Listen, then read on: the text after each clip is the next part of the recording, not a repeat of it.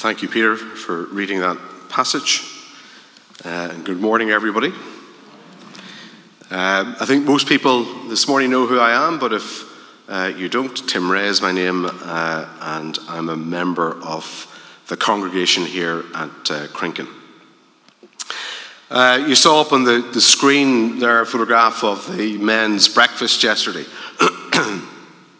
And I had the privilege of speaking at that breakfast back in September, I think, of last year. And I used a phrase at that time, God's unlikely leaders. And I talked about what seems to be a pattern in Scripture, that God reaches out and chooses and selects people who seem to not fit the picture, who wouldn't be the obvious choice for the leadership roles that God had in mind. We had some crowd participation earlier. It's always useful to get you engaged. Anybody, any unlikely leaders in Scripture that come to mind for you? Jonah. Very good. Moses, absolutely. Peter, absolutely. And in fact, you could say all the disciples in many respects. I heard another one. David, absolutely, a shepherd boy. Lots and lots of examples of unlikely leaders in the Bible. And when we look at the story of Gideon here this morning, it seems to me that Gideon is another unlikely leader. Because Gideon is somebody, as we read through this passage, he's somebody who is full of fear. He's absolutely reluctant when God calls him. He's skeptical, and he's filled with doubts. In some respects, another way of putting this is he's human. You know, he's flawed. He's spiritually flawed. And yet God uses him in the most powerful of ways. And in case it gets lost in what I say this morning, I hope it doesn't, but just in case it gets lost, let me get the headline out right now, which is that I think it's a word of great encouragement, that despite our flaws, despite our lack of faith, despite who we are, that God in his grace and his mercy chooses to use us in the most profound ways. You know, and I wonder, is God calling you to something this morning? Has God been laying anything on your heart in recent days and recent weeks? That might very simply be sharing your faith more openly. Maybe it's taking up a role here in church. Maybe it's a new job. Maybe it's moving overseas. And whatever it happens to be, you feel that God must have got this wrong. You're definitely not the person, for whatever reason. I wonder, are you a Gideon this morning? And if that begins to strike a bell with you, if that begins to speak to you this morning, then I'm going to really challenge you to listen carefully as we walk through this passage. I want to look at sort of two aspects of the story very quickly. One is the interaction that Gideon has with the angel of the Lord, and the to and fro, and the kind of things that are spoken about in that interaction. And then secondly, just moving further into the story, look at what I've called here in my notes, Gideon's first faltering steps of faith. And I say, I hope you might be challenged by what some of the thoughts I want to share with you, but I hope even more that you will be encouraged by them as well. So let's have a look, first of all, at this passage. It's verse 11 through to about verse 18, when Gideon encounters the angel of the Lord. And we're introduced to Gideon. We encounter him hiding away in a wine press. And without taking up too much time looking at the backdrop and the context here, the Midianites have invaded the country. Every time the Israelites produce a crop, they come in, they steal the crop. So what we find here is Gideon hiding away in a wine press, threshing the corn. Now, I don't know if you're familiar with how you threshed corn in biblical times. And just to be clear, I had no idea before I started looking at this. But you do not thresh corn in a wine press. It's the last place you thresh it, because seemingly you stamp on it and then you throw it in the air. The wind blows away the chaff and the kernels of corn fall to the ground. So the last and most difficult place that you would seek to do this is in a wine press. And so what we see is Gideon hiding away in fear. And in some respects, this wine press is something of a metaphor for how he lives his life, constantly under the cloud of fear. And then the angel of the Lord appears in verse 12. And there are two messages that he greets him with two messages. One, the Lord is with you. And then secondly, he addresses him as mighty warrior.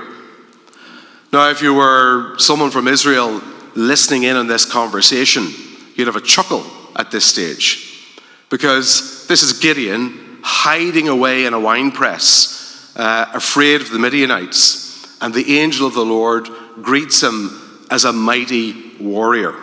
And immediately I think there's an insight and a lesson for you and me this morning, because God doesn't see us as we are. He sees who we can be in him.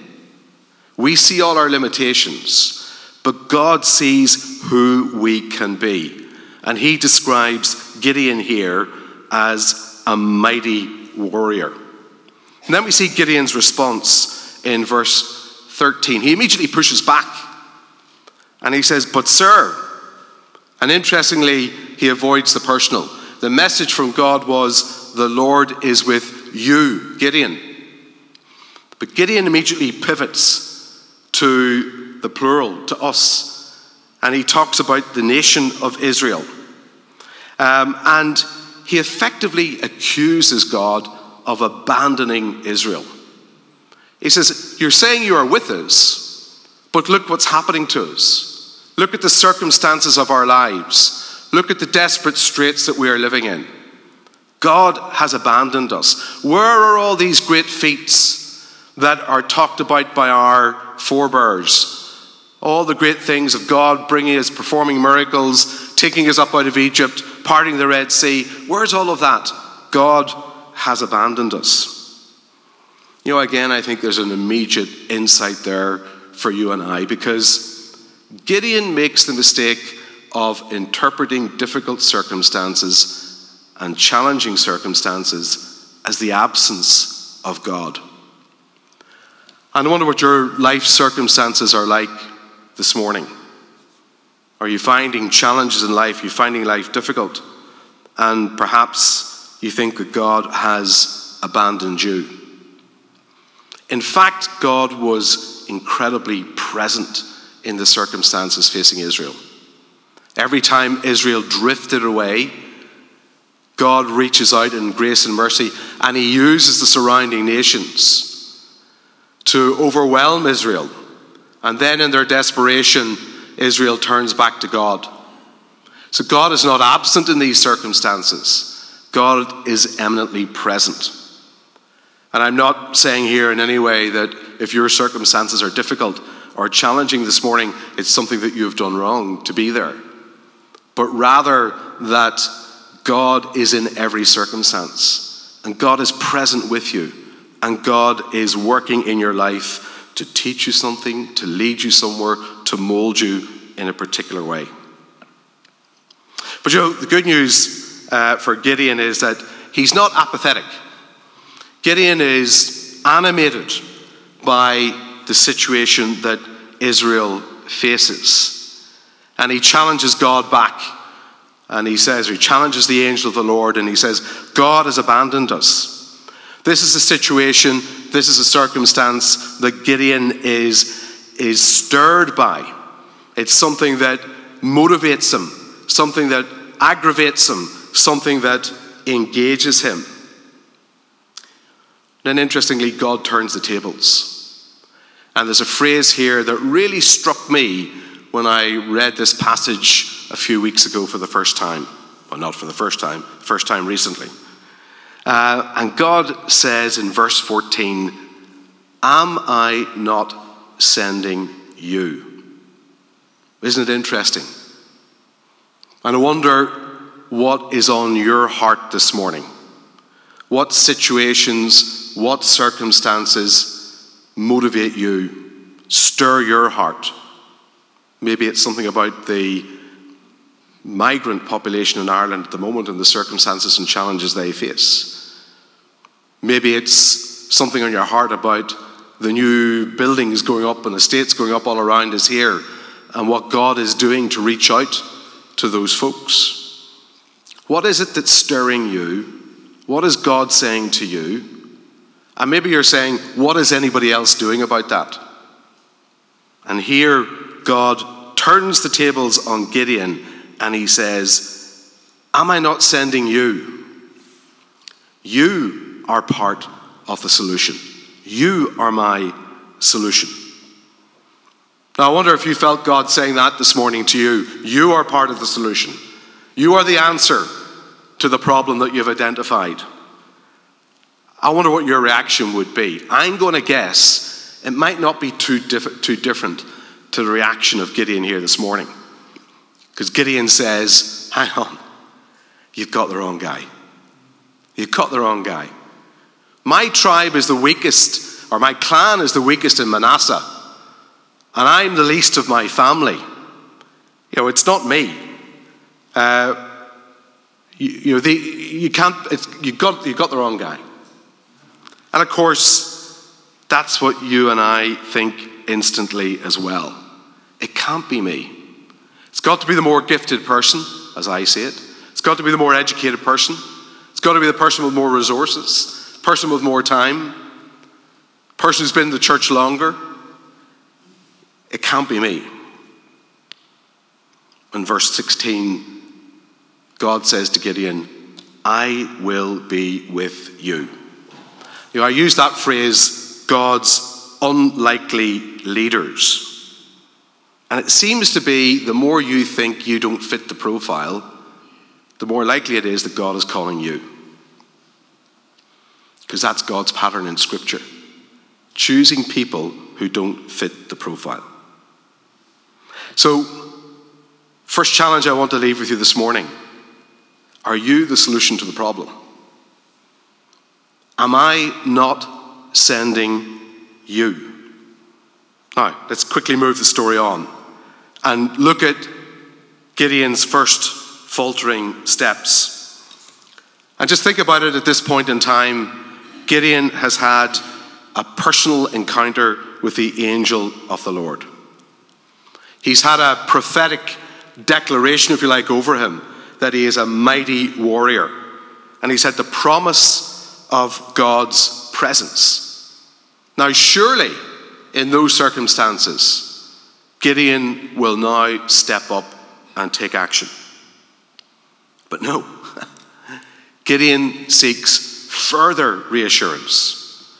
He wants tangible, physical proof from God. And we know if we're familiar with this particular chapter of Scripture, that Gideon tests God 3 times. In verse 17, he simply asks for a sign. Then it gets more complex. In verses 36 to 40, many of you are familiar with Gideon putting out the fleece as a test of God's will and direction. And he asks God to make the fleece wet and the ground dry. And then he flips the test, the fleece dry and the ground wet. What's interesting here is that Gideon doesn't doubt his own ability at this stage. He's no longer saying, God, I can't do this. Unlike Moses, somebody called out Moses as an example of an unlikely leader, and you'll remember that Moses, when God called him, said, No, you've got the wrong guy. I don't have the gift of public speaking. I can't do this. And God said, well, there's Aaron. He'll do it for you. But Gideon doesn't doubt his own ability. He doubts the authenticity of God's voice. He says, I want to know, God, that it's really you speaking. And if it is, are you really with me? And if you are with me, have you got the power? Now, we could debate here for quite some time this whole question of asking God for a sign. And Deuteronomy 6 verse 16 says, do not put the Lord your God to the test. Something that Jesus himself reiterates in Matthew 4 and throughout the Gospels. And it's interesting, as an aside, to note here that the more signs that God gives Gideon, the more Gideon asks for more signs. Like the Pharisees in the time of Jesus said, Jesus, give us a sign, do some miracles. And he says, well, since I do a miracle, you'll just ask for another miracle. So it seems that that tangible proof is not what faith is all about. But we could have that debate, but I don't want to focus there. I want to focus on God's reaction. Because when Gideon doubts and Gideon asks for a sign, God does not give up on Gideon. You would think it would be quite okay for him to dismiss Gideon, say, well, that's it, you've had your chance, to cast him aside in some way. But instead, God responds to him. And I think there's a really amazing phrase here. Again, one that really struck me when I read this passage first time around. Look at verse 18 with me for a moment. It says, please do not go away until I come back and bring my offering and set it before you. And the Lord said, I will wait until you return. It's almost hidden away in there, that phrase. And yet it sort of hit me like a thunderbolt when I read it. Because just stop and think what actually is going on there. Gideon is speaking to the living God and saying, hold on one second. Can you just wait there for a moment? And the Creator God says, I will wait until you return. What amazing, gracious patience. And you know, what we see here is that God meets Gideon where he's at. In all his doubts and his fears. He doesn't condemn him, though Gideon himself knows he's pushing the boundaries. Verse 39, when Gideon asks God to do the fleece test again, he says, oh, God, don't be angry with me. He knows he's pushing the envelope. He knows he's pushing the boundaries. But God meets Gideon in his weakness, not in his strength. I read an article as I was preparing for this, and the title of the article was, God wants your weakness. He's not looking for your strength, your bravery, your natural gifts. He's looking for your reliance on him. And you know, this theme of God's patience, it kind of continues when Gideon finally steps out and takes some action. God instructs Gideon to rip down the altar to Baal and the Asherah pole, the idolatrous worship that's going on in the heart of his own community. It's a big ask, because he's asking Gideon to deal with the source of Israel's problems, idolatry, not just the symptoms, which is the oppression by other nations around them. And Gideon obeys, but we read in verse 27 that he does so under the cover of darkness because he was afraid of his family and the men of the town. You see, Gideon is still afraid. He's still afraid. Now, I asked, could you see yourself in any of this? Can you see yourself reflected in this story in any way? Well, as I read this, my mind went back to when I was about 14 or 15 years old. And I'm going to tell you a story now I've never told anybody. Don't think even my wife knows this, and she's not here, so she still doesn't. So next time you meet her, you can say, I know something about your husband that you don't. I was pupil in Ballyclare High School in Northern Ireland. And I can remember, don't ask me, I don't quite remember how I got the thought in my head that I needed to do something to reach out to my fellow schoolmates and the pupils in the school. So I wrote off to, I think it was Scripture Gift Mission at the time, and explained what I was about. And I was a good Northern Ireland evangelist. I asked for a box of tracts. So a week later, a box of tracts arrived in the post, and now I'm standing there with a fistful of tracts. And I had in my head envisaged that I was going to hand these out to people. I took a slightly different approach. So, every lunchtime, you'd go to the classroom that you were going to go to after lunch, and you'd throw your school bag down. So all around the school, at all these different classrooms, there were mounds of school bags. And when everybody else was safely off to one side, I went round, stuck a tract in all the different school bags. That was my version of working under the cover of darkness. Of course, the next thought that flew into my head as I was thinking about this a few weeks back was, is that still my modus operandi? Do I still seek to share my faith under the cover of darkness? But here's the great thing. I don't know what happened to those tracts. Maybe somebody read it and they're now the next Billy Graham, I don't know. Don't believe so, but who knows? But the great thing is that God uses our faltering, imperfect faith. And note the flow of the narrative in this chapter. Gideon meets the angel of the Lord. He asks for a sign. He gets a boost of bravery. He takes action. Then he needs another sign. His faith ebbs and flows like the tide.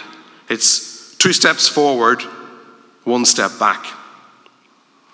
Yet God persists with him, and God is patient with him. And how, like Gideon, are we? In our own lives, how often have you felt God's presence? How often have you seen God working in your life, and yet we doubt the next time round? But eventually, no matter how many signs Gideon looks for, eventually he needs to step out and act in faith, even in weak faith. And maybe it's the same for you and me this morning. So I wonder, has this stirred, as I've spoken this morning, has it stirred in you in any way something that God is calling you to do, something that God wants you to do, and you think, I'm not the right fit, I'm not the guy you're looking for, my faith is too weak?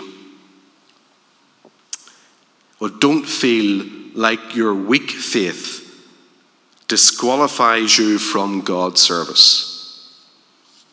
Gideon's weak faith is still greater than no faith. And God deals with Gideon despite his flawed approach. So what are the takeaways this morning? I think there are 3 things to say briefly. Firstly, here's a great encouragement.